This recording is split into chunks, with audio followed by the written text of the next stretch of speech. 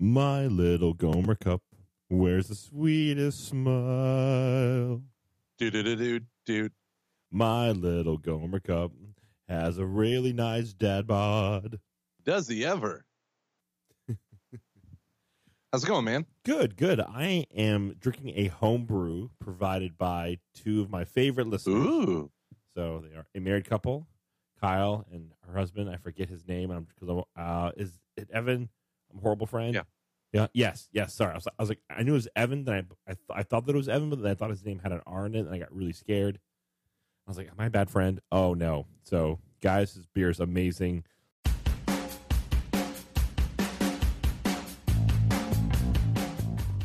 So the other day I introduced my daughters to Tupac's Changes and Eminem's Lose Yourself. Like a good dad does. Sorry, I had beer in my mouth. Yeah, it's okay. The reason being, my daughter got me a book because I'm obsessed with space. She got me a book on some little children's creature goes to Mars, and the whole book rhymes, and it's like, blah, blah, blah, rapping to Mars. And I'm like, that's not rapping. And they're like, Daddy, what's rapping? And they thought it meant like wrapping paper, and they didn't understand what that meant. You're like, oh, I've been waiting my whole life for this. So I crack my knuckles, and I say, the 1980s and 90s were a confusing time for your suburban young father. Though I might have grown up in the burbs, in my heart was the streets. The streets of the burbs that I would drive to go to Sam Goody in order to purchase my explicit albums from NWA and Dr. Dre and et cetera, et cetera. I was more of a West Coast guy. Do you know what would have been awesome? Is if you had just gone, hold on a second, kids. And then you went upstairs, put on your Rock for Life t-shirt, shaved your beard besides everything but the little hair on your chin, and then put on your Deftones knit hat and come down like, all right, kids. You want to talk about hardcore? Daddy's going to tell you about hardcore. Hit it. Oh, Luke, you get me, man. That's what I would have done. But this is really funny. So we played Tupac's Changes because it was the one with the least amount of cuss words. I didn't think it had any, but there was one that kind of snuck in there. Oh, that Tupac. He's always good for a curse. And how? And then the other one was Eminem's Lose Yourself because I didn't remember if he cussed. So I played what I think is the funniest part of Tupac's Changes. It's where he's having a brief dialogue with a drug dealer. And the guy says, I made a G today. And he says, yeah, but you made it in a sleazy way, selling crack to them kids. And then the guy responds, I got to get paid. And then Tupac responds, well, hey, that's just the way it is. And you're like, oh, so we're just settling on these conditions, selling crack to children. Okay. So I took some time and I explained that a little bit to my beautiful children, and they had no idea what I was talking about. So I was like, all right, on to white rap. Here's Eminem's Lose Yourself. So then I explained to them the back. Bubba Sparks.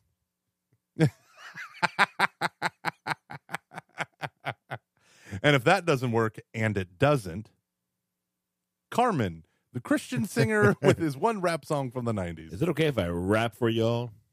I played Lose Yourself because I knew it came from a movie soundtrack. You know, everyone, like, you know, you hear the music beginning, everyone knows that song. But I wanted them to hear him talking about battle rapping and me explaining what that is and being overcome with anxiety and nervousness. Literally, Dave Chappelle. I got to hand it to him. Do you remember the Chappelle Show skit where he makes fun of that song? I don't. And he just goes, spaghetti, spaghetti, spaghetti, spaghetti.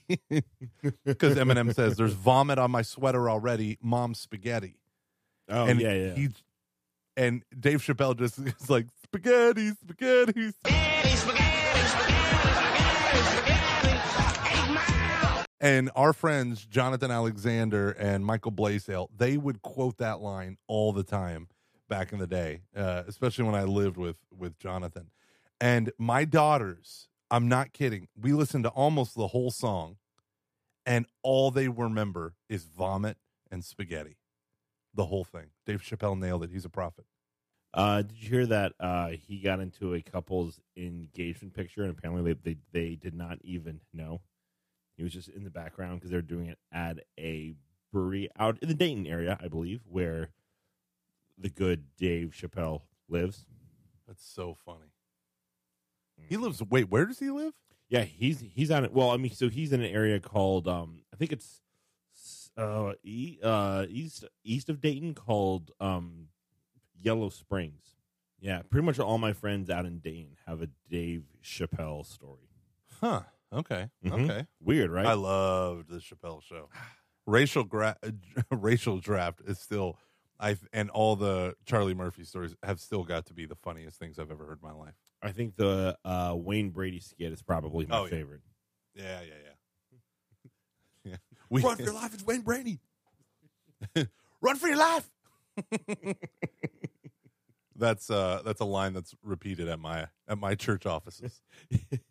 I always do the part.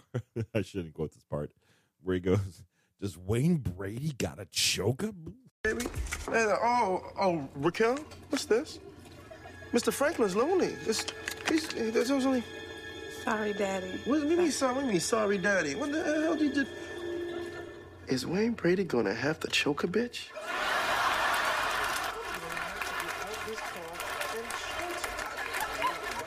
Trying not to be. You know what? Wait, okay. come on, man. No, Come on, I'm gonna get out of this part right now. Come on, please, man. Come on, just let us slide. You better thank Dave Chappelle. Go ahead. Thank you, Dave, and I like your show. Run for your life, And I'll like quietly say it to myself for like zero reason. There is no context, and people just go, "What?" I'm like, "Oh, that's awkward." Oh, you heard that? You heard me threaten violence to a woman. Sorry about that. Well, I'm reading this email here about how to buy these certain kinds of stamps. It is funny how pop culture references come into your head at the weirdest time. No. Man. Yeah, I think I'm gonna as I'm gonna delete the email. I just go, "Does Wayne Brady got to choke him?" Speaking of emails, Luke, we have a new sponsor. I'm so excited about this sponsor. I really am. And I'm so excited because I just beat Super Mario Brothers while you were talking. Look at you. Look at us, Luke. Look at us. All right, Luke, you have 90 seconds on your mark. Get set. Go. All right, guys. So I'm really excited today to talk to you about Curo. Is that how you... Luke, we have a new advertiser. You ready? This isn't Take Two at all, folks. Not Take Two at all. This is Curo. Curo. C-U-R-O. Curo. Yeah, it is a... Oh, God, this sucks so much. No, it doesn't. No, keep this in there. This is what makes our ads fun. It's us trying to figure it out. It's us trying to do an ad. The kids love it. They really do. Okay, so I You know what sucks about medical care or medical insurance? Paying for people's abortions in your state. Yeah. That's what really sucks. Doing things that are completely against your conscience and apparently the consciences of, 50% of the American public. But because of employer or state mandates, sometimes you pay for things like elective abortions and you don't want to. No bueno. So there's No a group me called gusta. Samaritan. They did it originally, but and so the Curo came along and partnered with them to create a Catholic community within this Samaritan International model. So what they basically do is you pay basically like members' fees. They call them shares. And these shares, instead of being like your health insurance premiums, you actually send it to people who need it and you pray for them. It's awesome. And then they receive that money and they pay their bills. And what Curo does is they help negotiate with the provider a cheaper cost on the bills. I'm really intrigued by this, and I hope you all are as well. Go to mycatholichealthcare.org. Again, That is mycatholichealthcare.org. And what I love about this is it's really beautiful when the community takes care of each other. And I love this. And it's such like a beautiful way. Again, that website is mycatholichealthcare.org. Thank you to Curo for sponsoring this episode of Catching Foxes. How's that? Brutal, but we'll make it work. It wasn't that bad. Oh, I think it was brutal. You were so negative. I am, Luke. And you're married to me. I don't know how you did it. I know it's right. Love is a So choice, rough for kids. Love is a choice. Love is A battlefield. I knew you were going to say that. I knew it. Oh, we are one body. MyCatholicHealthcare.org. Speaking of being one body, CatholicHealthcare.org. Speaking of taking care of the theology of this body, MyCatholicHealthcare.org. Oh, that's awesome. That's awesome. Mm. So, Luke, what do you want to talk about tonight? Well, you know what? Like, I feel like we've had a lot to talk about these past, let's go, I don't know, 5 months because of The Summer of Scandal.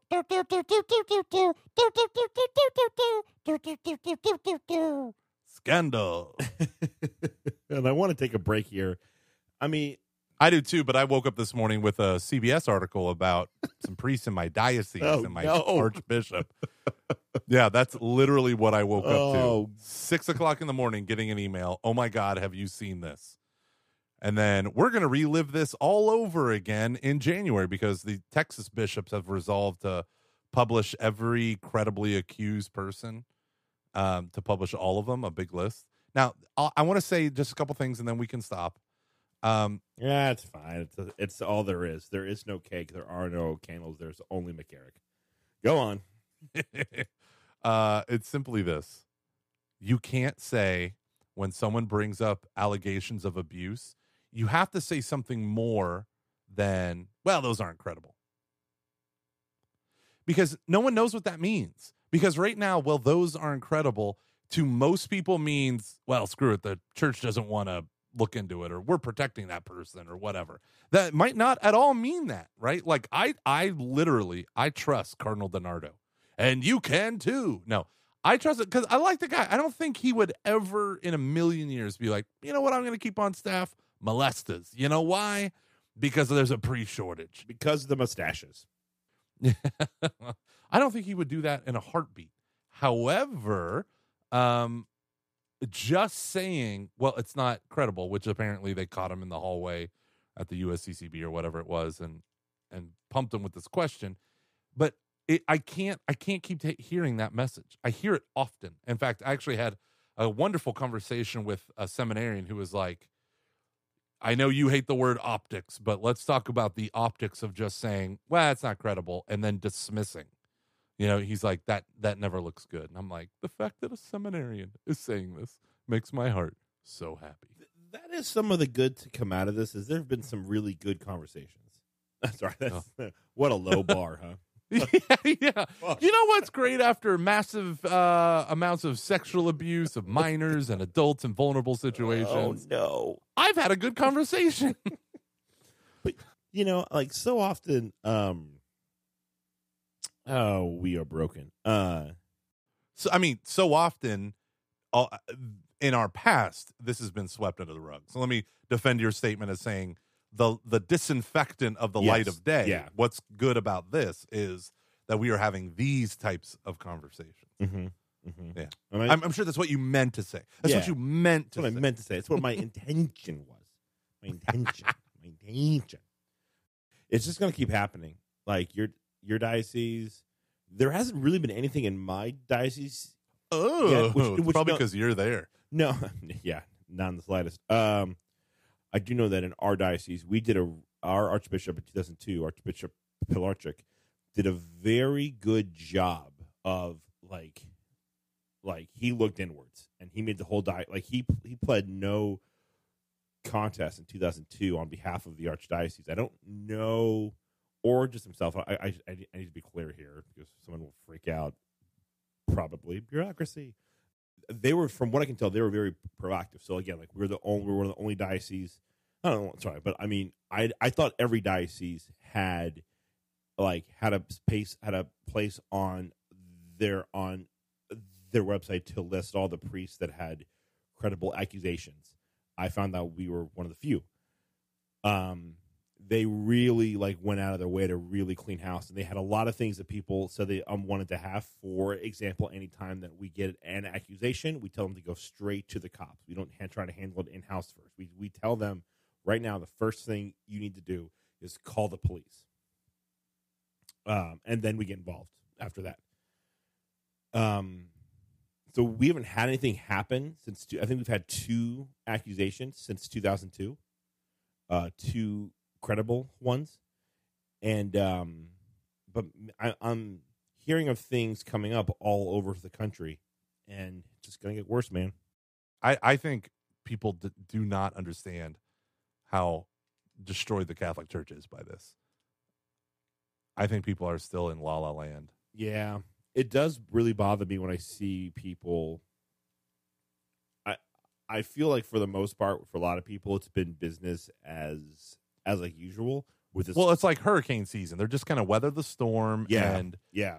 I didn't do this. I don't condone this. This is horrific. This never should have happened. But, the church is still a church. We're not going to change Well, what the gospel is. and it goes back to this one thing that, this is probably what bothers me the most, is when you have people go, "Oh, well, this happened." We haven't had any big stuff happen since 2002. It's all stuff in the past. It's just like media. And what bothers me is, again, this is why I got so sick to my stomach and why I lost my shit 3 times when I read that, and when I watched Spotlight, was the culture that allowed that, the same attitudes, that still exist. Yeah. And it manifests itself in other ways. Now, it doesn't when it comes to priests abusing kids, but it absolutely does when it comes to priests who are, heterodox / heretical, the bureaucracy, the outright hostility that some people who are trying to be practicing Catholics experience from their own church, From their pastors, from the theologians, from even their bishops. Yeah. How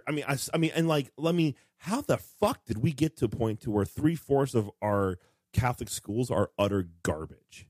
Yeah. So I want to bring up something that you brought up in the past. Do you remember when we were talking about Michael Voris? Always. And we had, I always remember talking about it. And you had said, and I brought up the thing that Michael Voris would say, why is it that you're ostracizing me, who's not contradicting the church's teaching?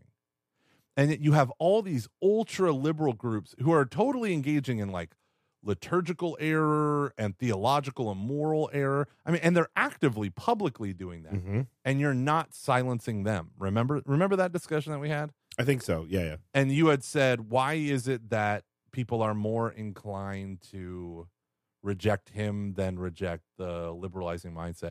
And I said at the time, I feel like it's because it's the self-righteousness is more repugnant than unrighteousness.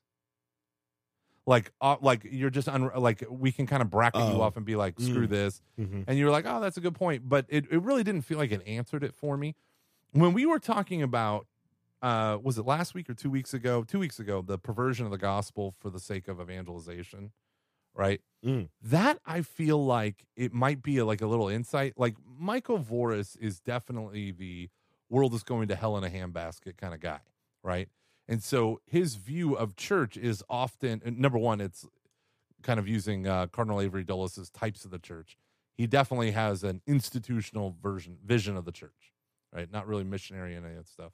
But I will say that his view is this: Christ is against culture in all ways.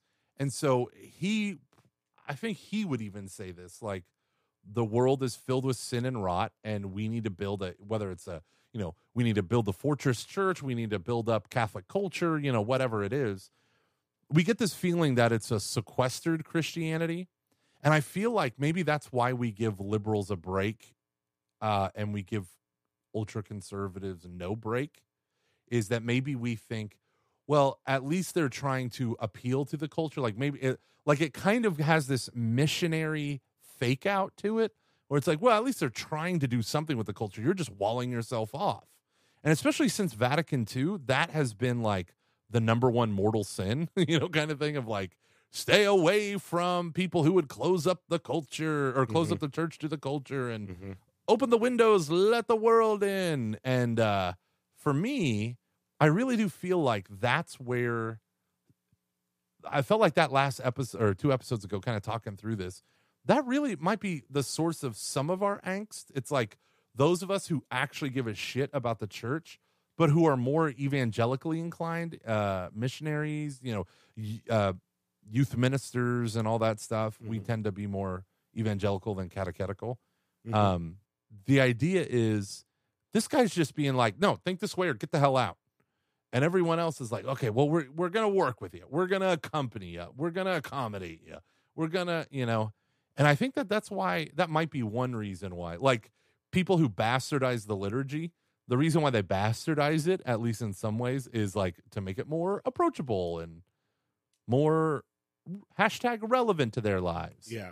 But they're still corrupting the liturgy. And so people that want to build up and return to the traditional liturgy, they just seem like they are kind of stopping those efforts instead of coming up with their own, So is that what you kind of lost me a little bit in there? Like, what does that have to do? Like, I think I know what you're getting at, but like, what does that have to do with what we were talking about earlier? Because I mean, so actually, let me try and ask you, is like, I think I know what you mean. Well, what you said about how did we get here where it's not even like Catholic schools suck and everything sucks. And it's like, we're willing to allow liberal Catholics, and I use that term loosely, modernizing Catholics, whatever you want to use. Yeah. Accommodating Catholics. We're willing to allow them more freedom than we are conservative Catholics. Yeah. And so as they enter into our diocese and, as they strip the Bible of its infallibility and inerrancy through, like when I went to a Catholic school, I guarantee you, I mean, Bishop Kelly Catholic High School, I can say this because I was a witness to it, taught moral, theological, and, and liturgical abuses, but just taught straight up heresy. It did. Yeah. No one can say anything different. I was there. I heard it. I witnessed it. Whatever. Like this one guy basically said he was the Bible 1 teacher. And he basically said there was a project every year, write your own book of Genesis or your own creation story, because this creation story is, quote, just a myth, a made up tale. And so if you were to make up one, it's no different than the Bible, the biblical one. Yeah. Right. No different. Inerrancy, infallibility, inspiration. None of that matters. It's just a bunch of made up stories from some pre-scientific idiots. It's like, this is how they inculcate heretical thinking. Right. Well, and talking about, sorry. I've been talking too much. Sorry. I just want to add like that. And that, like, what that does is like, it pulls us away from Christ and his church. Yeah. Like, but then at the same time, you can hear the fundamentalist Christian who says, if you don't believe that Genesis 1 and 2 are literal 6,000 year ago events, then I've heard them say this, then you believe in a different Bible. You believe in a different God. I've had Catholics tell me this. Yeah. Right. I mean, the Colby Institute or whatever is online is a anti-evolution thing. I mean, G.K. Chesterton didn't believe in evolution. You follow the arguments from Everlasting Man. You just hear all this stuff, and it's like, how did it get here? And I think it got here because, in Vatican II, we were, number one, very optimistic about church. I mean, you could hear Pope Benedict talking about the optimism of the Paredes, those theologians who advised the bishops. Like, everyone was so optimistic in the 60s. And they were just ready for these changes in the church to. They hadn't gone through the 90s yet. Yeah. But they were really, they were ready for the changes in the church to bring in the world back home to the church. Like, they really thought that. Like, hey, the church has answers, O world, that you're looking for. Here, we're gonna enter into dialogue, and we're gonna open up the windows of the church. And the world is like, who are you again? Yeah. What? And so, honestly, one of the most important things I've ever read about Vatican II as a post kind of respectful thing, because I love Vatican II, all the documents, I love them. But they said they were so concerned about, raising the bastions, famous name of a book from Hans Urs von Balthasar, right? The idea of destroying the siege walls around the church. But it didn't lead to a missionary spirit. It led to the church being colonized by the world. Well, and I think that's ultimately because she had already forgotten Christ by that point in time. Yeah, but Cardinal Ratzinger hadn't. Yeah, right? But those guys went from being the guys that were on the left to the guys that were on the right after Vatican II. Yeah, but those guys didn't change. I don't know enough about this stuff to speak authoritatively about it. But I think you don't see it. Okay, I'm going to take a big leap here. So if I'm wrong, everyone, feel free to correct me. From little like Balthasar that I have read, I don't see too big of a change in his tone or in his faith that he witnesses to from pre-Vatican II to the 80s. Okay, so I think it's something happened. Yeah, I don't know what, but something happened, and I think that what we're experiencing right now with all these priest scandals and this issues of why are again the bulk of our Catholic schools not Catholic. I don't think one caused the other. I think they're both the symptom of something. What the something is, I don't know. When you look at a guy like Giussani, the guy who started communion and liberation, I think he would say that it's because the church abandoned Christ. Right. Now, when did that happen? How did that happen? I don't know. But I think that's kind of what it ultimately comes down to. And I think you have the traditionalists saying, well, it was at Vatican II or because of Vatican II. The problem of Vatican II being a pastoral council. Well, we've never had a pastoral council. But the whole idea was, hey, guys, you know how for the last 1930 years we've been laboring post-resurrection to convert, the world, and we converted all of Europe, and turns out Europe left the church, and we literally just found out in the 20s and 30s that no one was going to mass in France anymore and stuff like that. There was some famous French religious report, I can't remember the name, but that started a lot of these thoughts about oh my gosh, we've abandoned the world.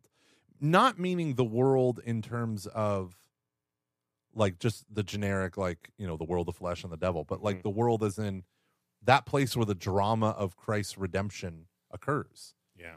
And that place where the people that God loves still live. We've abandoned them for our own little, whatever. But what ends up happening after Vatican II, and I tell this to people all the time, it was a council of reform in an age of revolution. So it was bound to totally get distorted and co-opt and all that stuff.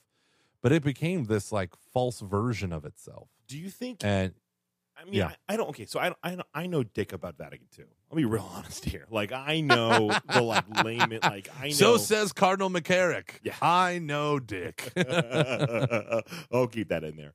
I will. The summer of scandal.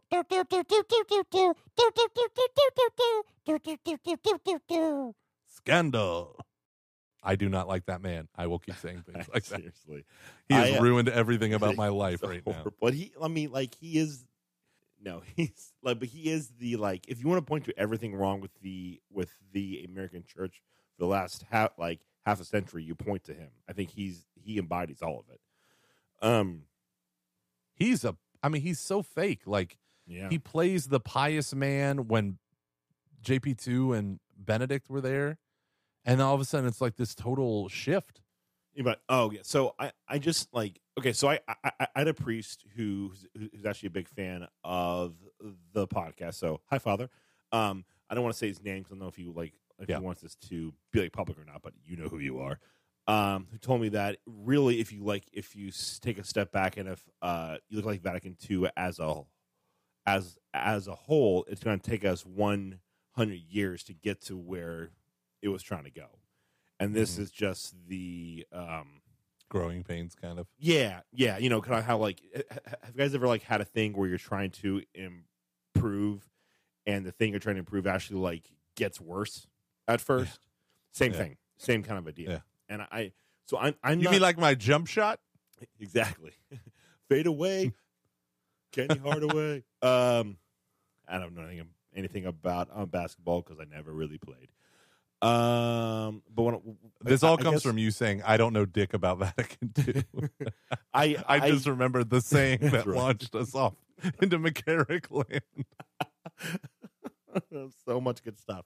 I'm not convinced that even Vatican II, is everything that happened afterwards, especially the first 20 to 30 years right after Vatican II, is that not a symptom as well? So again, not the council, but the response to the council. Yeah, the whole so-called Scandal. spirit of Vatican II. Yeah, the scandal that why, how do you? I mean, you can't tell me that the church went from being in pre Vatican II to being this holy good.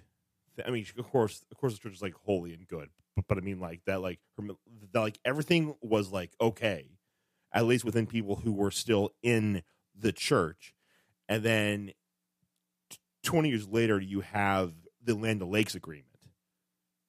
You know, And how tell do the you people get, what that is for those who Okay. don't know what the Land O'Lakes Agreement. So that's when all of the Catholic, not all, but a bunch of the Catholic colleges here in the States, including McCarrick, who was in charge of a college in Puerto Rico, I think, or something. This includes Notre Dame. I forget who else, but they all really came together and said the church cannot criticize our people who teach theology here. The ideal was if you had a priest or someone who wrote some article for them, and the church said we don't like that. We're going to punish you, or we're going to sanction you. They couldn't do that, and the result was you had basically kind of split the teaching of religion at these Catholic schools, pulled them away from the life of the church, and it started to become. And so, the idea I think was kind of good because you had a thing where if you had a priest or you had a religious or you had a person who wrote an article that people in the church didn't agree with, they had the power to really damage that person. And so part of their reasoning was, we don't want that to happen anymore. So we're not going to. We think we shouldn't be held to your standards. Okay, so they essentially disconnected the academic community itself from authority of whatever kind, whether it's Yes. lay or clerical. Yes. And so they handed the board of Catholic colleges legally to independent boards of trustees. That way they could get secular prestige and government funding. This could be an unintended consequence, or it could be what they wanted was then people at these Catholic schools could then teach heresy and heterodoxy. Yeah. And why did they do that? Because they wanted to accommodate the Catholic higher education model, which was the greatest in the world, to these elite worldly institutions. Yeah, that was the whole goal. More research based. Huh? To become more to be able to do proper research in their. Yeah. Right, And so what yeah. you end up having is this epic moment of the church saying, listen, we're not going to stop being Catholic, but, or not the church, but these colleges, and it turns out when you send your kids to those schools, they don't come out Catholic anymore. And it's not just like, it's not the theology department, but it was things like ethics and biology, chemistry, like things where you could, start getting into like areas where, especially, and this all came about because of like Humanae Vitae. Yeah. So, or it was, kind of a response to that. So, because now, like, what if you want to do like research on birth control? Well, you have to have a group like taking the pill, and if you are you have to have some control group that's going to like take the pill. And if the church says that that's wrong, you can't do that kind of research then. Yeah. Interesting thing was none of the people that signed the original agreement were large research universities, but just what you said, that's what was some of the underlying factors. So maybe they wanted to be, but they certainly were not at the time, which is so bizarre. And if you like come down to it, it's that, like a weird way, it's that split between grace and nature. Of just, we're going to be our own isolated thing where we're going to basically treat like religion as this idea that we're like, trying to like wrestle with, as opposed to this like lived reality that we all are a part of. Did I explain that well? I think so. I love you. The booze was really getting to my head, so I was like, ugh. Can we take a little break? Can we pause for the cause and come back? Yeah. You know what's really cool, Luke? Can we talk about something really cool? Yeah, let's do it. Our friends at Eden Invitation are doing a retreat. Oh, good for them. They're offering a retreat in February. It's for anyone in the LGBTQ paradigm who are looking to encounter Christ and grow in their relationship with Christ in the Catholic Church. It's outside of Atlanta. It's in February. I'm just mentioning it because I love those people. So. I do too. They are some of my favorite people to ever exist. Yeah. So if that sounds like you, go to Eden Invitation, their website, and sign up for when they notify you about when the retreat goes live, when the signups. So registrations haven't happened yet. They're going to happen soon. And a lot of people have been asking for that information. So if any of our listeners or friends of our listeners are in that community, Catholic retreat coming up, it's going to be awesome. I love them. Love them. Love. So, Luke, what are you doing for Thanksgiving? Today is the day before Thanksgiving. What are you doing for Thanksgiving? This is what I wanted to talk about. Instead, thanks, McCarrick. Instead, we end with the Land O'Lakes statement. So we're gonna take it easy. Aaron and I are gonna. We've had a really, really crazy last couple of months.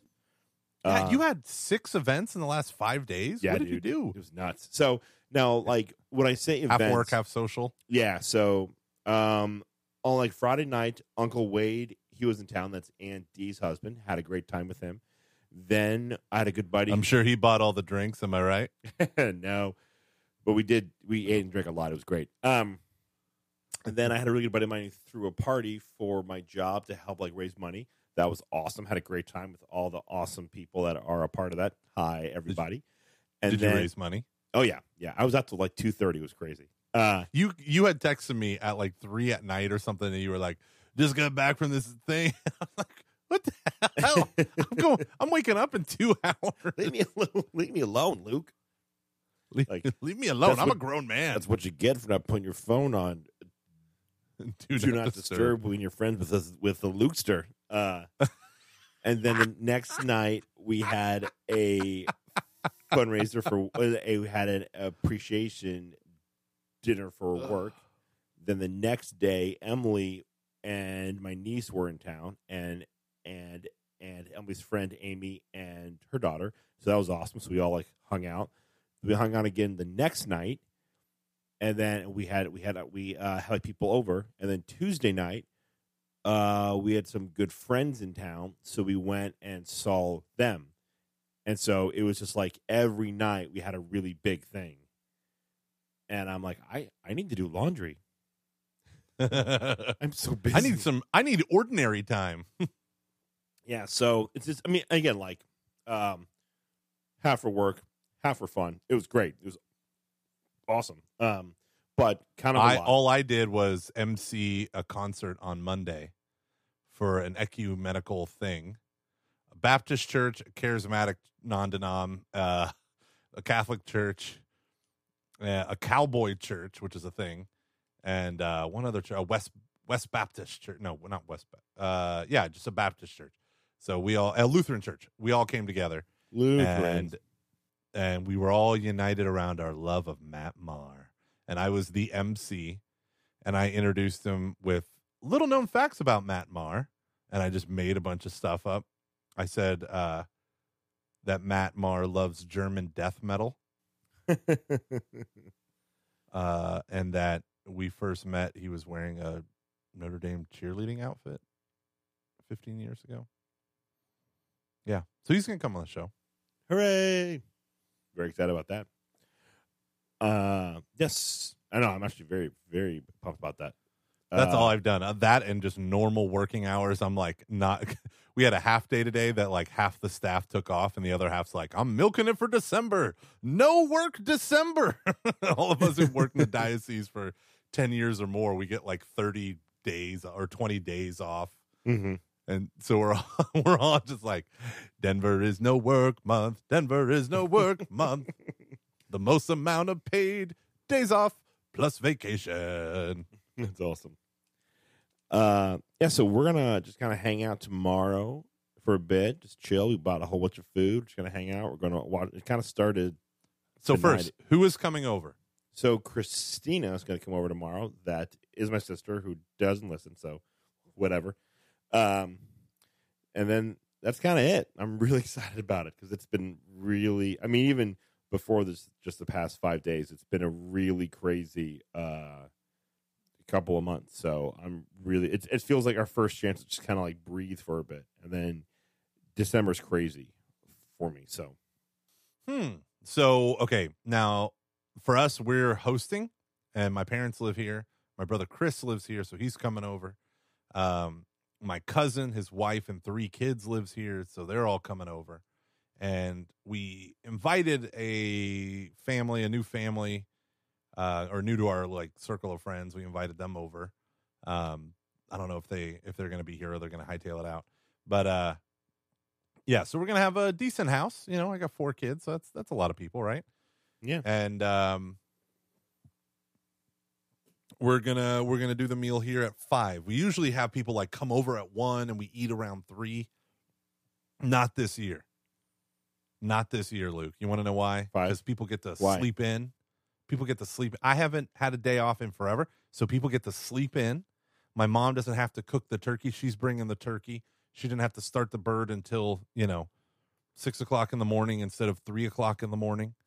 Ooh. My mom does that every year. She sets an alarm to put the oven in, put the turkey in the oven, put the oven in the turkey. It's very confusing. Mm-hmm. And to do all the stuff, So I'm happy that I still get to eat my mom's Thanksgiving food, even though it's going to be at my house. Win. That's awesome. Yeah, I'm excited. To be honest, we're going to do a ton of laundry this, I think, over the weekend, we're going to give away like half of our clothes. So we're going to wash all of it, and then just give away a whole bunch of clothes. And then when are you doing that?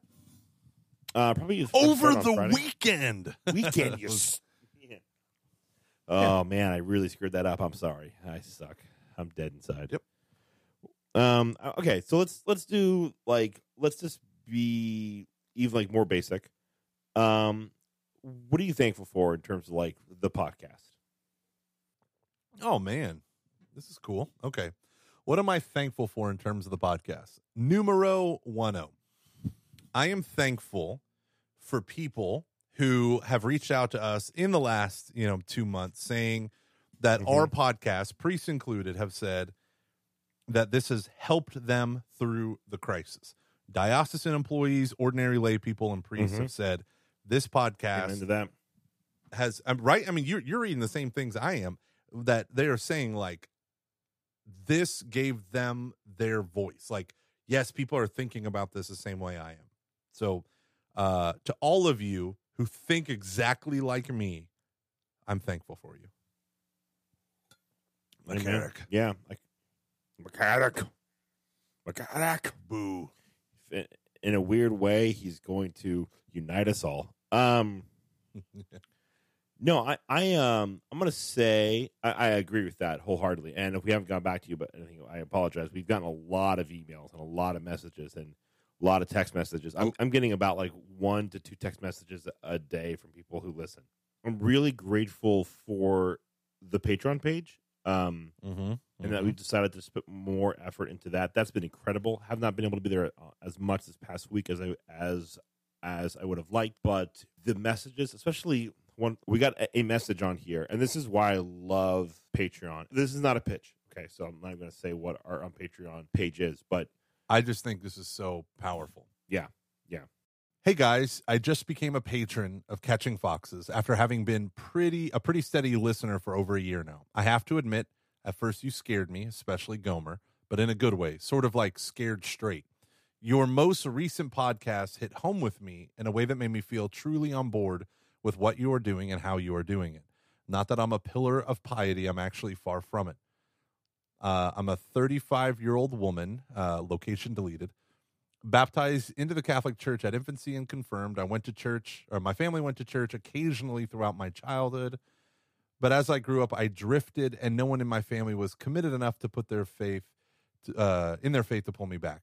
I never felt an attraction to either sex, but in high school, public, I was disgusted by the way boys at school treated me and other girls like objects to be taken, used.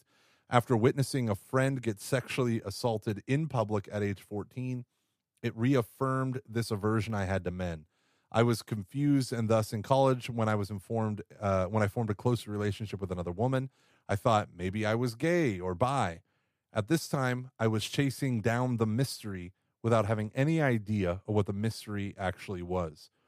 I studied philosophy and anthropology in college, yet never returned to my roots and had no exposure to the likes of Ratzinger, John Paul II, Pieper, Balthazar, etc.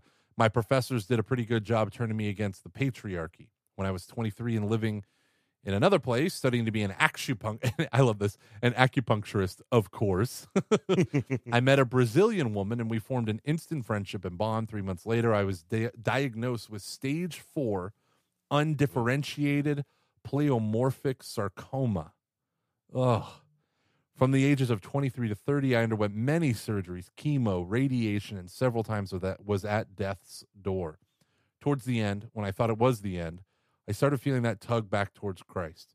It wasn't until my partner, she and I were married in 2013, she put that in quotes, gave birth to her biological daughter and my adopted daughter in 2016 that it truly hit me.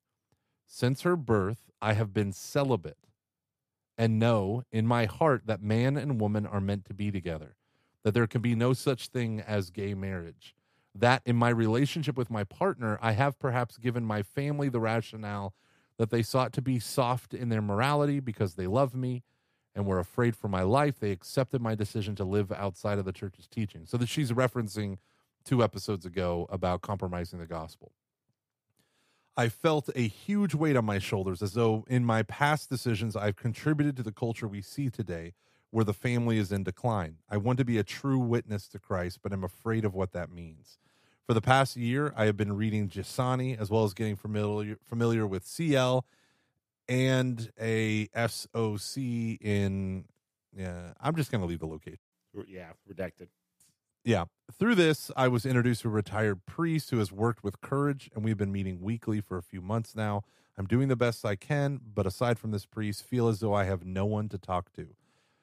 You guys provide the healthy dose of reality and humor and reaffirm me in my will to be one in the body of Christ. I appreciate who you are, what you do, and how you do it. Thank you. Now, when I got this message, I copied and pasted what she wrote into my notes app, and removing her name. And I held it out to my wife. And I said, honey, will you read this real quick? And she read it. And as she's reading it, just tears are falling all over my phone. And she's like, Mike, this is so beautiful. And I was like, do you see why Catching Foxes matters and why maybe you should be a listener, Shannon? No, and she gave us permission to share this. So thank you very much for letting us do this. But the whole notion of reading this, that there are people who say, well, I think her story is rather exceptional and beautiful. There are people who have said things like, I am the only one who believes, and I don't want to be a weirdo with my friends, and it's this show. So that keeps me sane and keeps me connected to the Catholic faith. So thank you. I am thankful for this woman for having the courage to write in and kind of explain this.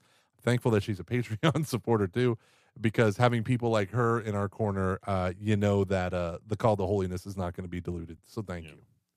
Well, and I don't bring this up because of the page or like being like, hey, like I'm this really is not me being able to say, look at how great we are, but I read that and I think back to where like right before, so we're at the 4-year mark right now of when I first pitched you the idea for what like this was going to become. Like it was not like a well thought out idea. It was more of a, hey, I think I have an idea for a podcast. Let's talk about this.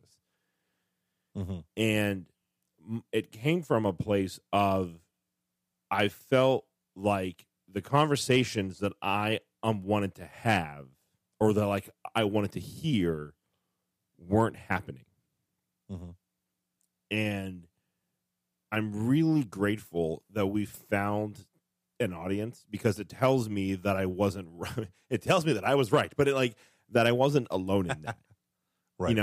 And that was real, like what was like, I don't know if it came from God. I don't know if it came from like me or if it was both or like whatever. I just feel like God's doing a thing with this, and I'm so, so grateful for this, and that we have found a community who goes, I agree with what you guys are like saying. I think it's so important that we're going to get behind you guys so you can keep doing this, because I think there are plenty of times when we've just been like, oh man, I'm tired. You tired? Yeah, man, I'm tired. And just like, and you feel like you don't have anything to give because your heart's broken, or you've just, you've had like 5 events in the past week, or like you have to travel across the country, or you have to travel like 5 a.m. the next day. We're just, I'm glad that we have people who have invested so much in what we're doing and in this, because it's like helped me like double down on like what we're doing, and it's just been really cool to be a part of that. The fact, and I think like if I look at like what we do and what what is really going on with like, and I think this is like happening within the church as a whole right now, and I think our podcast is a small part of that. I think Pints with Aquinas is as well. All the my Frad's doing, unlike all the podcasts out there, for the most part, is that gap, that that rift between grace and nature that is so prevalent within our culture. We're saying we can't stand it anymore. We have to close this. We have to figure out what this looks like in real life. And I thought I was losing my mind 4 years ago. I feel like I was the only one who felt that. And to see where like this is right now, I am so grateful for that. And I think her I almost said her name. Her message that we got is just it's just a great, it's for me, it's a great reminder of that. So okay, sorry. Yeah. So what I want to say, what I'm thankful for, is the amazing new podcasts that are launching out in the Catholic world, in the regular world. No, I think it's so cool. We had just kidding. Well, one of the things is I sent you a text message because I must have missed her earlier message. Oh, yeah. And I was like, who is this woman? And I think what she wrote is great. I think I wrote one thing early on, July 11th. I wrote "The crunch is for losers," and then in October, and then in October she wrote to us. You responded, and then she responded almost a month later, and she's saying, "Hey, we're launching a podcast." But it's amazing how so many of these podcasts are filling a niche. Right. So she's basically saying, I loved listening to that short part that we had in our last segment, our last show, that short segment about what makes a good podcast. She was struck by it. And she's like, I think that's great. I think we can have we can fulfill a niche. And then I had a guy, if you go to wisefoolsmedia.com, a dude hit me up just to kind of publicize. I can't speak right now. His show called That Guy's Show, and it's 2 Catholic youth ministers who are doing this, and their whole goal is just to have conversations that any men can listen to and say, like, hey, yeah, let's talk about, X, Y, and Z and whatever it is, things that are just relatable, but for men, right? So this is the thing that I feel like we were missing, like our culture is missing. It's like, here's a bunch of Catholics who want to talk about Catholic doctrine. And it's like, that is important. And we need to do it. And we need to have 1,000 Pints with Aquinas type stuff out there. But at the same time, we also need to have, and Matt Fradd does this obviously with Pints with Aquinas, where he weaves in life and all that stuff. But we need to have those who have these, quote unquote, lifestyle podcasts, all of these things. And so it's great that, it's not just the Catholic feminists, and other wonderful, Abiding Together and Among the Lilies, Cameron Fradd, and all these different things. But you're also hearing, I got this guy who said, hey, I have this thing called Classical Theism. It's a podcast, classicaltheism.com. And he basically left, or he wasn't Catholic, and he came back. He's a science and math teacher. Like, it's not, like, he doesn't have a theology background. It's all on the side. But it so struck him about the church's philosophy, so struck him that he's like, people need to know about this. So he's using it almost like a hobby / teaching vehicle where it's very systematic. Nice. Yeah, it's very. So I started listening to one of the episodes, and I liked it. So he just studies philosophy and religion on the side, but it was college that kind of pulled him into that rational side of Christian belief, and it's just cool, like stuff like this where you have very specific stuff. So Christina, who emailed Luke and stuff, like, I am so excited for all these podcasts. Now, listen, people, literally, since I mentioned that I listen to Lord of the Rings, I have received, I wouldn't say less than 20 people telling me, you have to listen to my podcast on Tolkien or on the Lord of the Rings. And I'm going to tell you, people, I've been trying to listen to them, and there is a lot of them, and they are great. So thank you for that. Tea with Tolkien, she's great. She has a devotional to Middle Earth and back again. I want to have her on for a B-Sides episode and just interview her about, like, how do you have a devotional about Tolkien stuff? Ooh, and so she's going to send me a copy. But it's all this stuff that's out there, and these are people who are creative. What's that? Oh, sorry, I was just trying to add stuff. I was saying I want a copy. Yeah, no. I'll send you mine when I'm done marking it up. But so if you have an idea for a podcast, we actually created a page. Let me pull it up real quick. Catching Foxes .fm. If you go there, catchingfoxes.fm, and you click our blog, which is /articles. I don't know why I did that, but we talk about our gear and our hosting platform, just so you can see what we do and why we do it, like our setup, so that you can do the same thing. A lot of people say, I mean, we get emails all the time. Hey, how do I do my own podcast? Yeah. And it's like, here, this isn't me not answering your email. This is me getting so many of the same question that we went out of our way to create this page for you so that you can have this one landing page. You go to catchingfoxes.fm /articles. And yeah, no, I'm especially excited about, and I know I kind of like have like a reputation of the guy who hates other podcasts, which isn't true, but it is. But I am excited to see podcasts that are doing a thing that no one else is doing.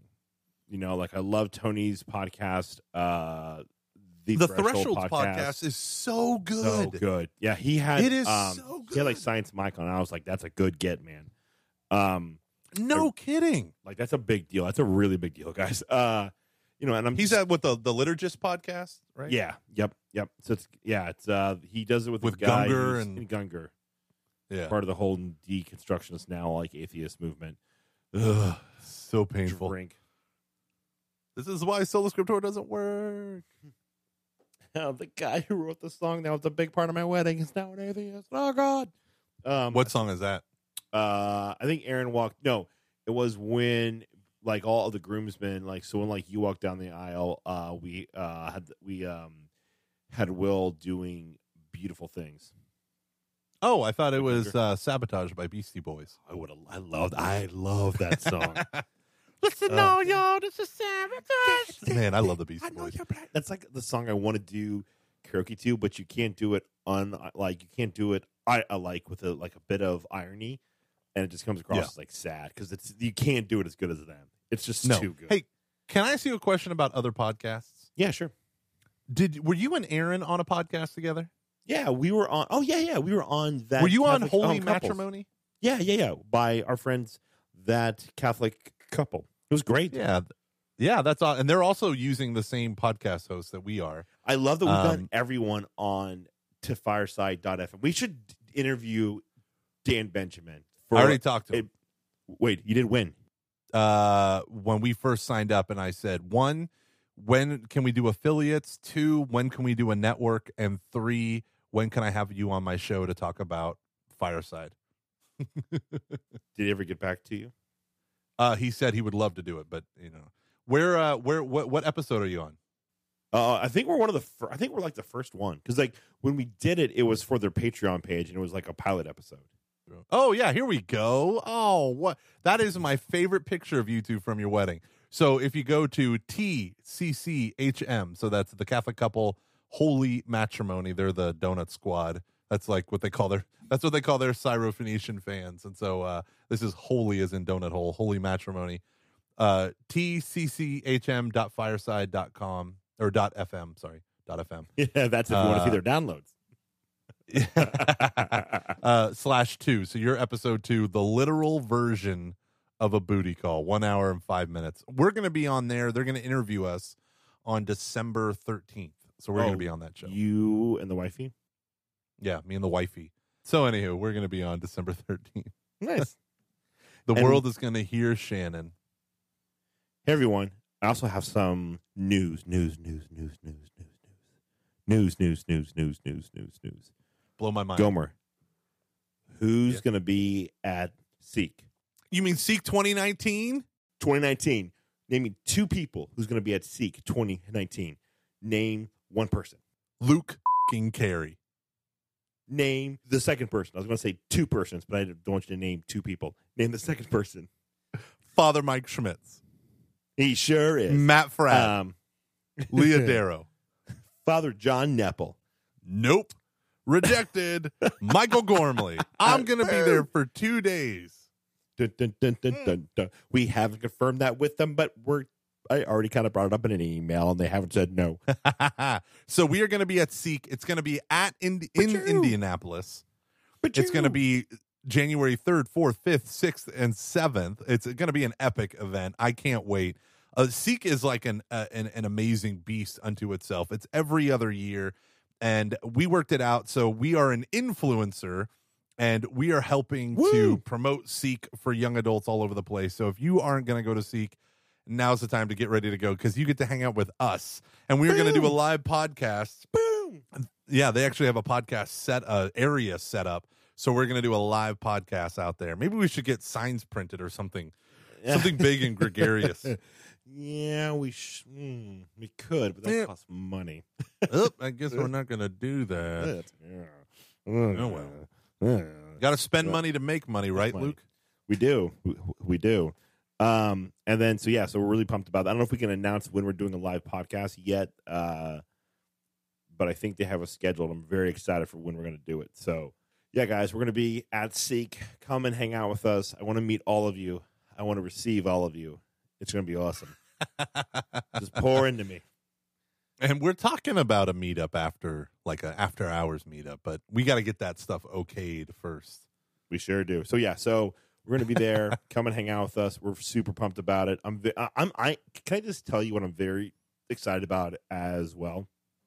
Go for it. I'm excited to be able to just hang out with like you and hang out with Frad, see Father Mike Schmidt. I'm excited to meet people. Like I think Jackie Francois is going to be there. Yes, I haven't met her yet or her husband. I assume that I think that they're going to be there. You haven't met Bobby? Mm-mm. I mean, like we talked. It's so funny to me to think that you haven't met these people because I've been working with them, like here and there all over the country. Mm-hmm.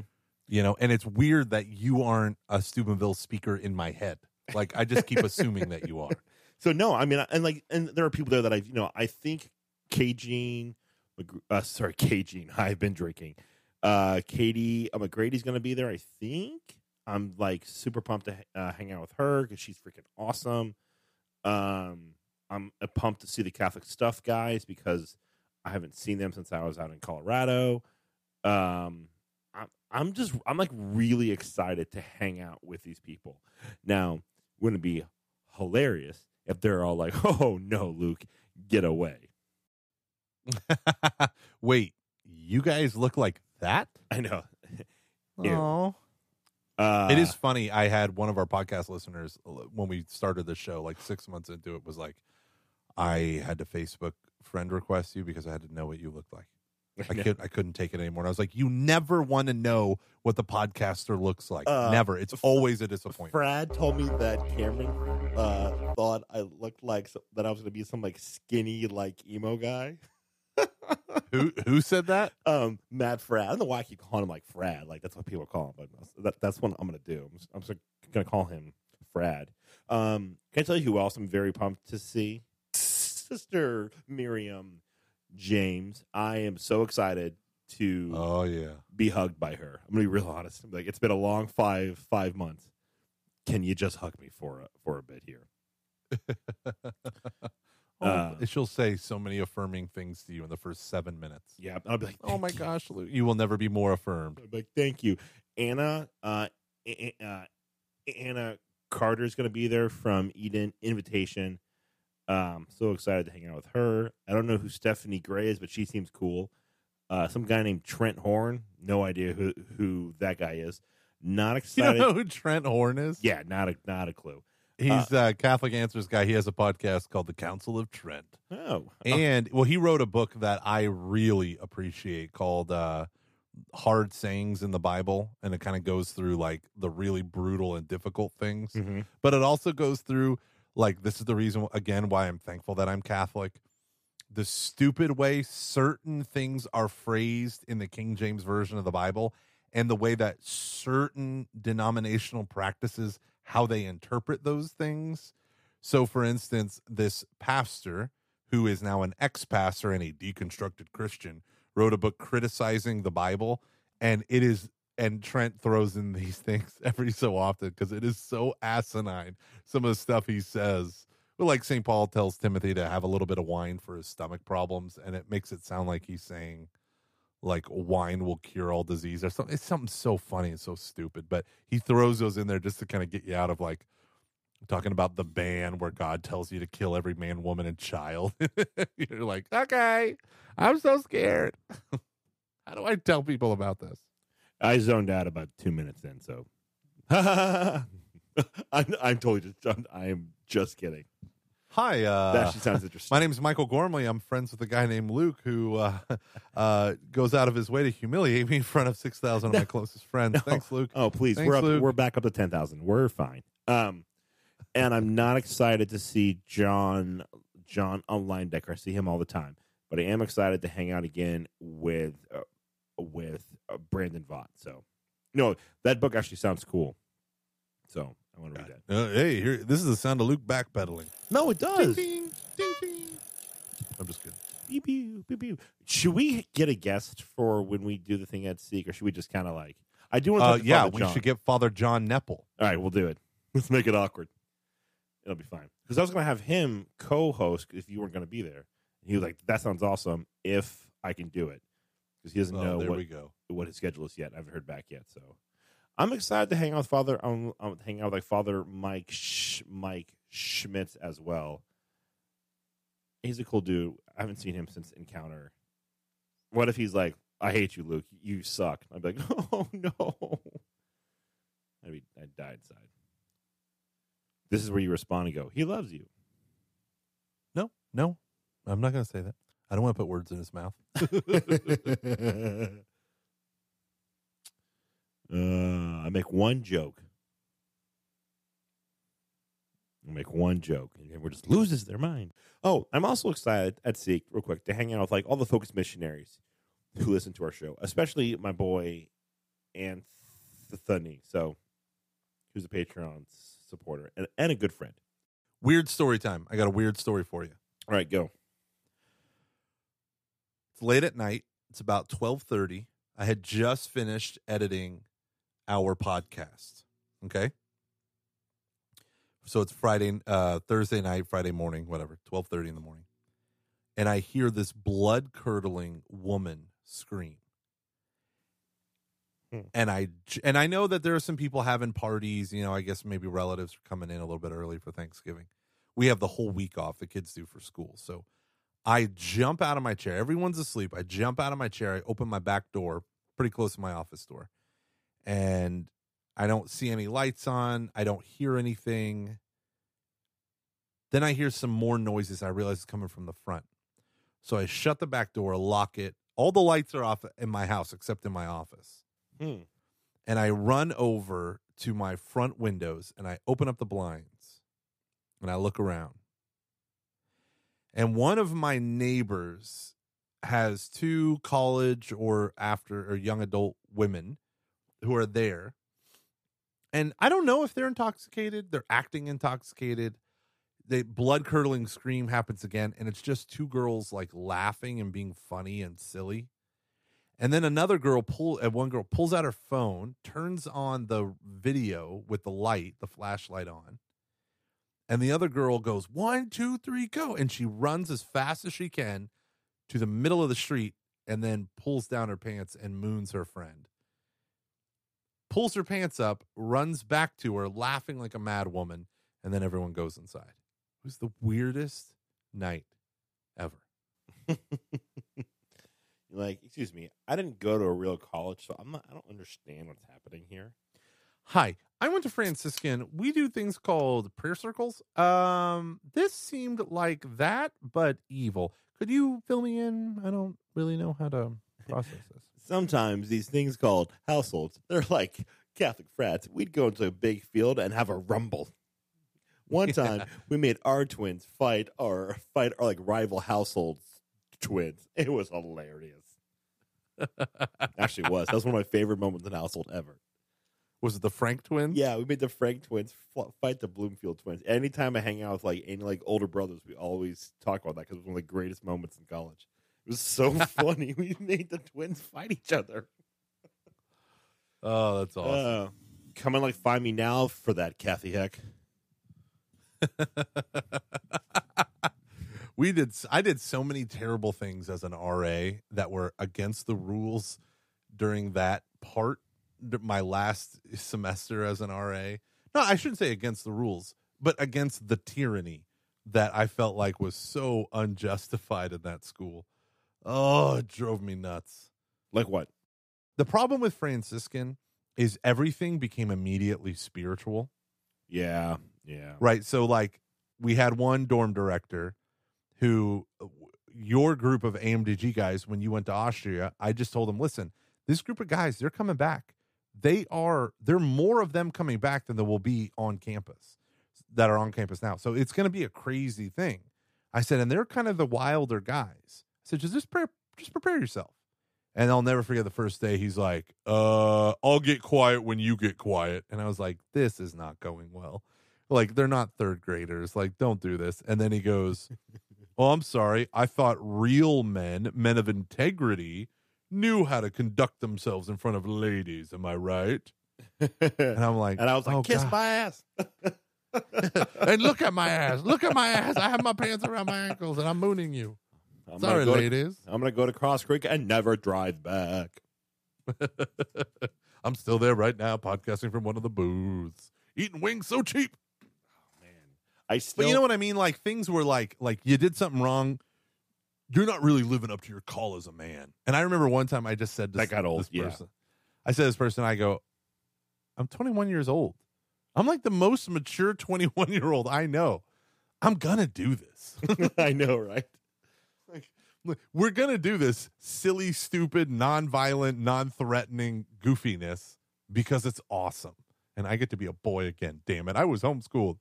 Let me be a boy again. That is- Mom. Yeah, that it did feel like everything got turned into just like you suck as a human being and you are like a failure. Like you remember, like there's this one guy who was the RD over like Francis, who would like scream at you like you were a drill instructor or something, and just like scream at how you like lack discipline and blah blah blah. And I was just like, kiss my ass. Of course I do. I'm 20. Let me be. Yeah, of course I do. Yeah. I've never got into a screaming match with anyone except for a guy who used to be in the Navy. You're a bunch of boys. That's what you are. You're a bunch of boys. And I was like, listen, what we did was immature, but it was hilarious. You have to give me that. I will not. Immaturity is not funny. It is a tragedy. It is not a tragedy. It was hilarious Did he that say it we was gave a a guy a tragedy? wedgie that we ripped off his underwear. And yeah, his girlfriend saw it. That made it funnier, okay? The guy's not a nerd. Yeah. No one hates this guy. We all like the guy. That's why we did it. And sure, she may have dumped him, but come on. She Yeah. can do better. Come on. It was his underwear that was all weird and stuff. That's why she dumped him. Don't come yelling at us. She's like, I don't want to be dating a guy with strawberry shortcakes underwear. That's just weird. Oh, no, I'm dating a brony. He's like, no, it's very normal. Yeah. What are you talking about? You talking about bronies aren't normal? Totes normal. You're a broken man. Why are you yelling at 20-year-olds? Go away. Yeah. The more I talk about it and more I process it, I hate that school. No, I'm just kidding. Oh, man. Sorry, Kravaniak. We love you. Everyone should go there. Yeah. Everyone should go there. Our next sponsor, Franciscan University Alumni Services. Isn't it weird how like you can love a thing so much? It is like a person where like you can love a person so much and see all of their brokenness. Like I can like I think probably the people who are actually the most critical of Steubenville are alumni, but they're also the ones who will defend it to the death. Yeah. It's so interesting. Luke, the mood has been brought down this entire podcast. How am I supposed to edit this shit? I only have 24 hours. I know, and tomorrow's a holiday. Tomorrow's the holiday where I got to work the whole time. Oh, it's the worst.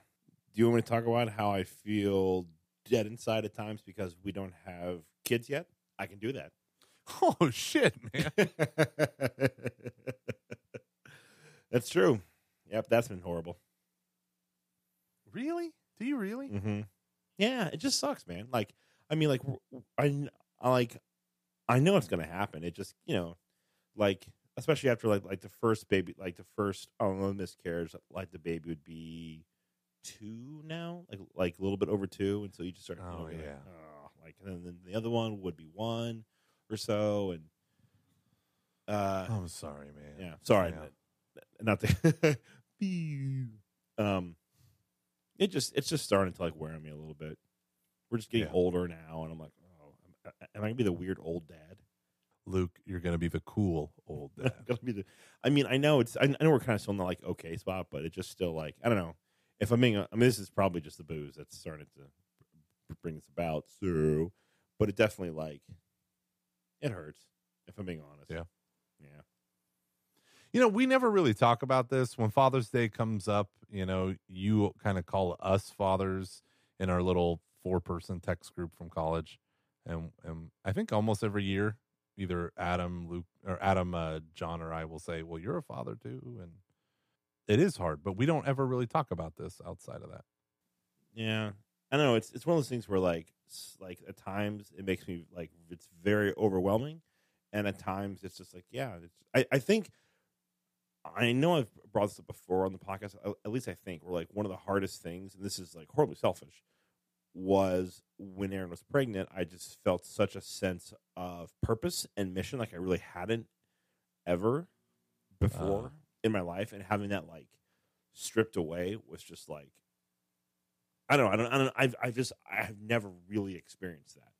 Would you say that it's tied to this like next step kind of phase? Like most of your friends are either priests or married and with kids. Mm-hmm. Would you I say think that so. maybe? Yeah. Yeah, I do. I think there's a piece of me that just, and this is probably like I need to do a better job of examining my own life and like how I live my life, but I feel very selfish. Part of that is just because I can be, so if I want to listen to a podcast while I do the dishes, I can do that because Aaron will be doing another thing and there aren't kids trying to get my attention, so like we were hanging out with like friends, about 2 weeks ago or so, and they were talking about how they don't know any of like the big movies that are out just because they all have kids and they don't have time to go and like see movies. And I'm like, oh, we know all of them and we've seen them all. Like we had time to watch. I mean, like granted, like you did it because of the podcast as well, but like we watched all the Marvel movies like up until like Infinity War and just things that like we have. I'm starting to see the things that I have time to do that my other friends don't, and I know why because they have kids and I don't, and it just gets a little bit like, ugh, So then I feel bad because I guess sometimes I feel like I use my time as if I were just like there are times when I feel like I use my time as an adult in the way that like teenage Luke would think is awesome. But I'm like, would you really think that? If you're really being honest, that like at 35, you'd be listening to a podcast about like Marvel movies.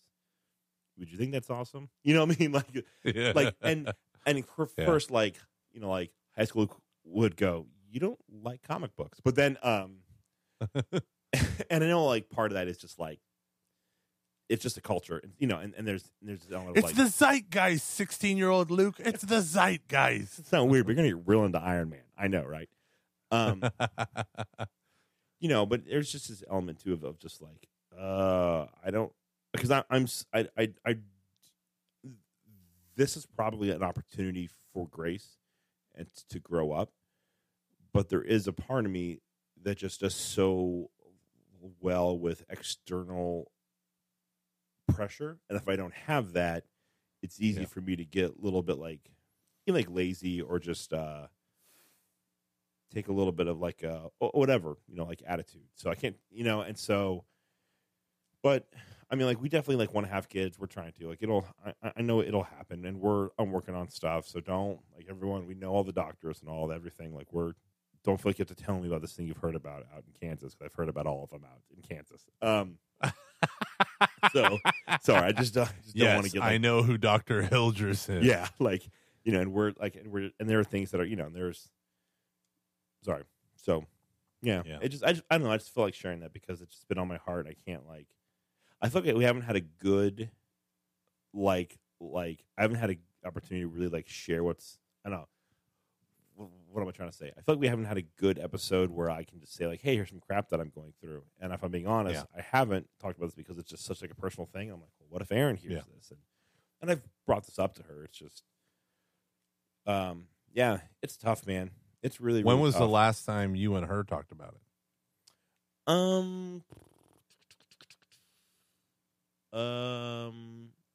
It's probably been a couple of weeks, like 6 weeks or so, where we've really sat down and been, I've been like, okay, so like, what's the plan? Like what are we doing? And so, it's just, What's the plan? What are we doing? Avengers 4. What are your thoughts? Yeah.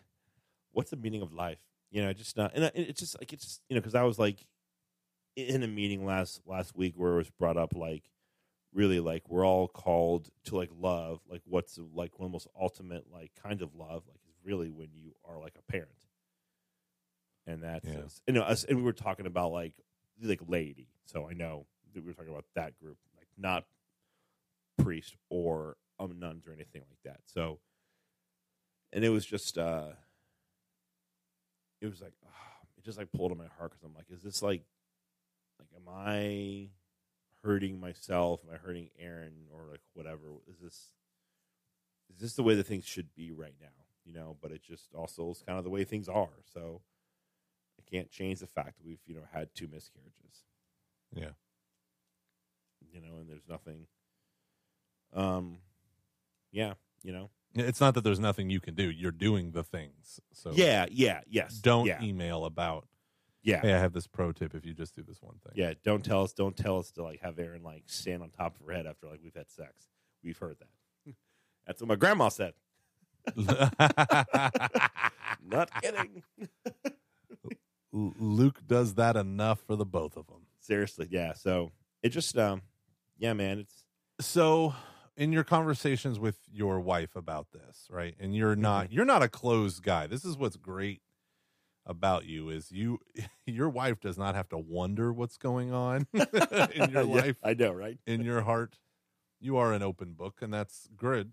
It's hard to be for a lot of men, but are you having the conversation about adoption and fostering and stuff like that? Or would you just prefer not to be a part of the conversation? No, we have danced around it because I've always brought up how I would like to adopt. I've even, back in high school or in college, I thought about adopting a child with special needs.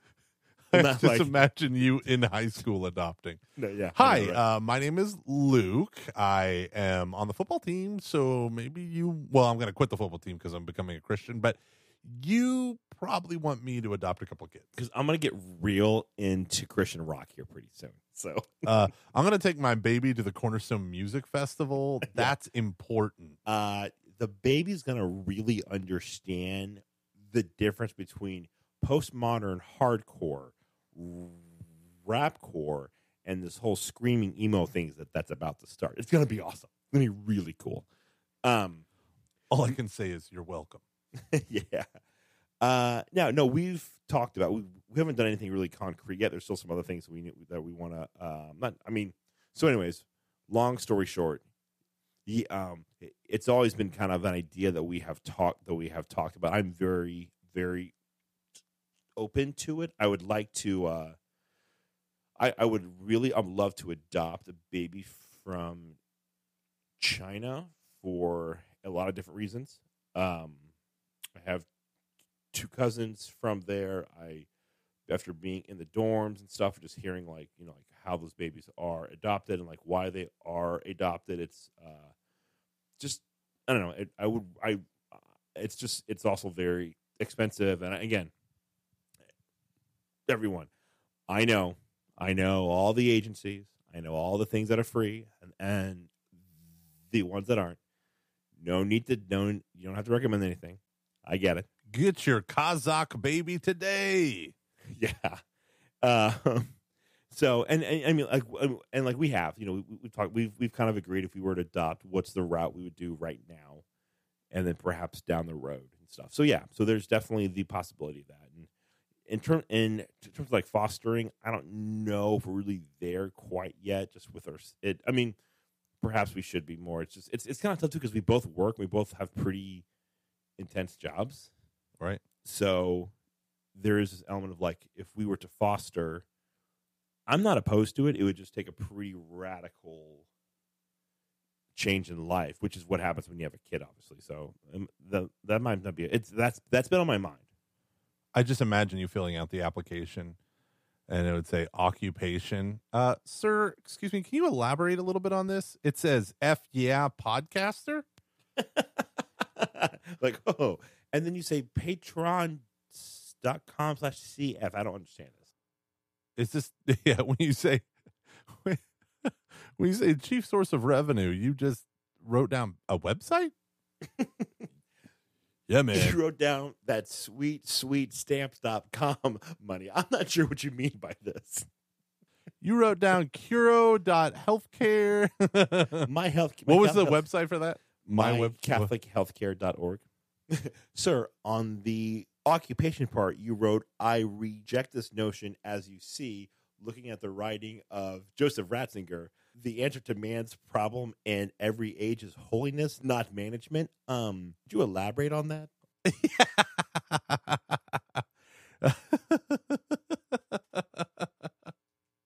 Oh, the old holiness, not management. And then when she'd be like, yeah, but what do you do for a living? You're like, whoa, I didn't realize I was surrounded by Pelagian heretics. Okay.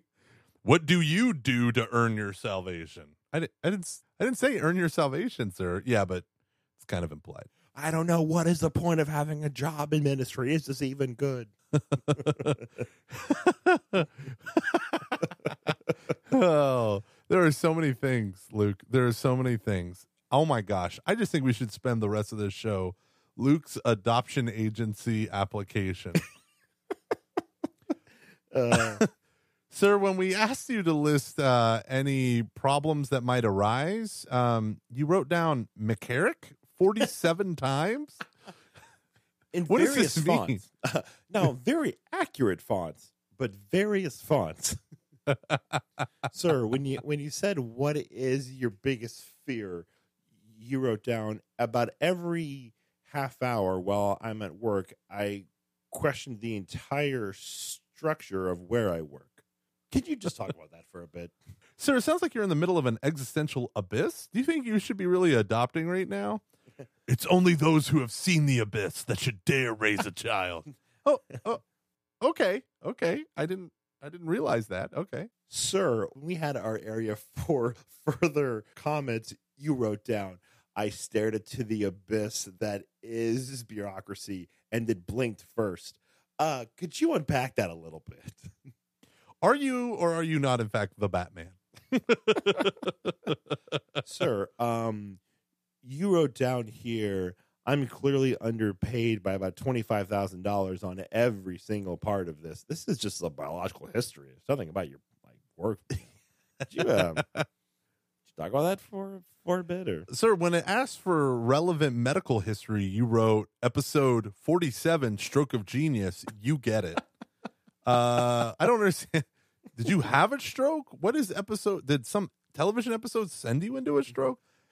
No, I talked about it on episode 47 of Catching Fox's My Stroke of Genius. It was a brilliant episode. Sir, when we asked for your name, we need your actual name, not you know who I am. Not the Luke the. You know what's funny? Every Catholic thing that we get added to now and they say introduce yourself, I just go, you know who I am.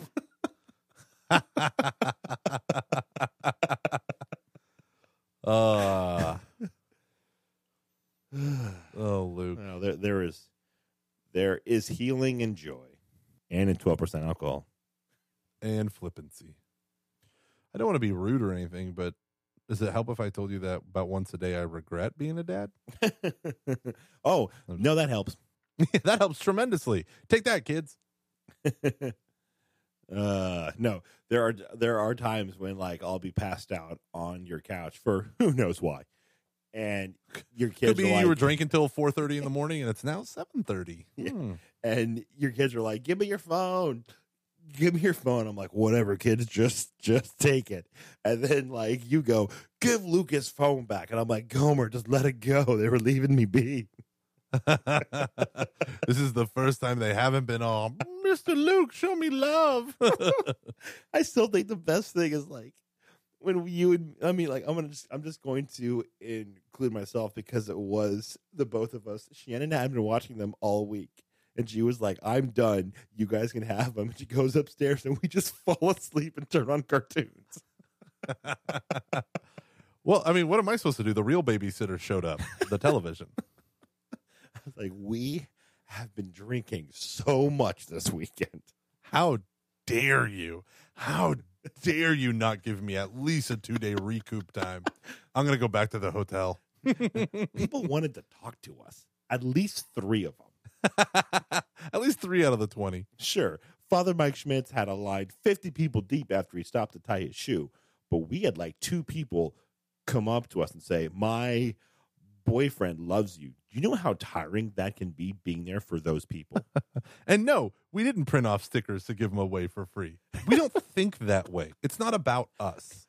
Ish. I mean, it is. But. Listen, Shannon, I get it. You had 4 kids for 2 days, but we had to stand by a blank table with a black tablecloth for 2 hours while random people said hi. That's exhausting. Some of them weren't even Catching Fox's listeners. They were just like, who are you and why are you here? Is this where I get a ticket? Hey, is this where I stand in line to talk to Father Mike Schmitz? No. Okay, yeah. That Father Mike. Who does he think he isn't?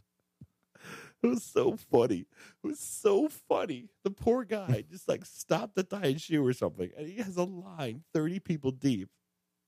And we're just standing there at a table with no one. Yeah, who's the poor guy there? I'm, according to the Beatitudes, I'm the blessed one in this situation. One day you'll be weeping, Father, gnashing your teeth.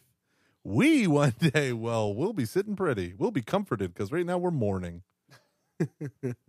Oh man, he's such a nice man. He like just I just so impressed by how he just like he just talks to everyone like they are people. It's so refreshing. Because they're not.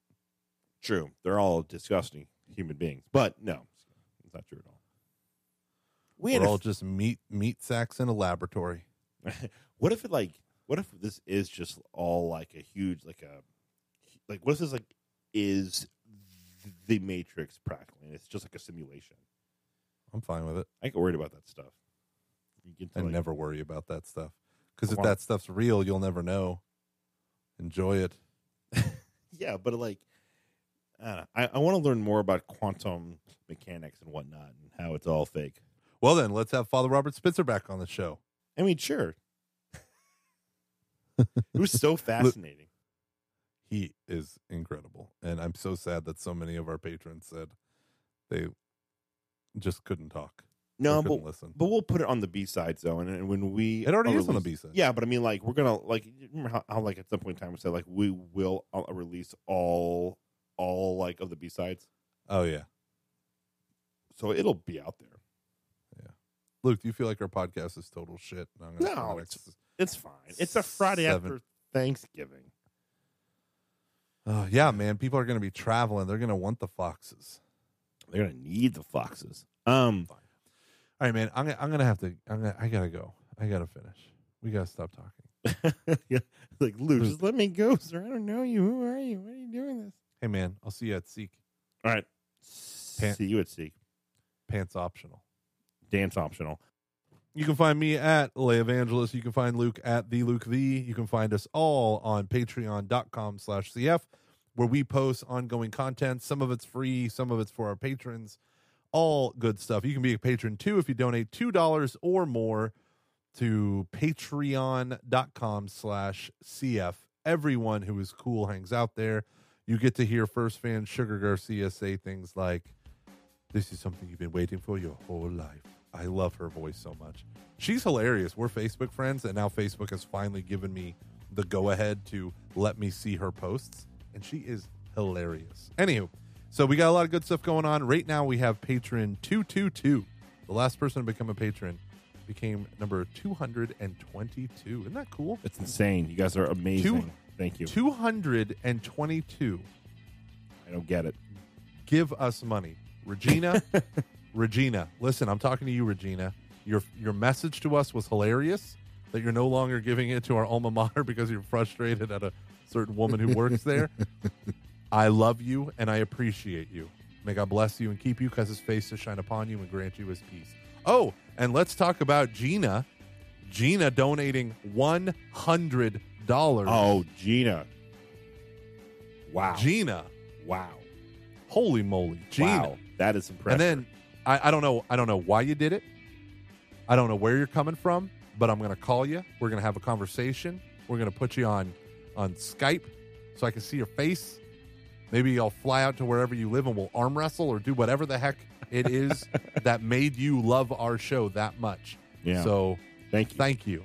And lastly, to Sarah Lewandowski. I love Sarah Lewandowski. She's awesome. She upped her pledge, and she's now one of our Sarah. $30 donors. Oh, wow. So she has access to Luke's first chapter of his upcoming book, which he's going to have written by Christmas. No pressure at all. I'm only having to travel 3 times for work. Oh, my name's Luke. I'm going to travel 3 times for work when I'll be in a hotel room all by myself. Shh, quiet you. That's why we love Luke. Isn't that right? All right, everyone. Happy Thanksgiving. And Luke, I will see you on Sunday when we interview. Yes. Yeah. You better clear that schedule out because I think talking about I Kiss Dating Goodbye and how evangelical purity culture infected the Catholic Church is going to be fascinating. I'm very excited about that. I Very could not excited. be more excited. So, all right, guys, we'll see you next week. All right. Bye, guys. Bye. All right, stopping in 3, Whoops. 2, fun. Hit the wrong thing.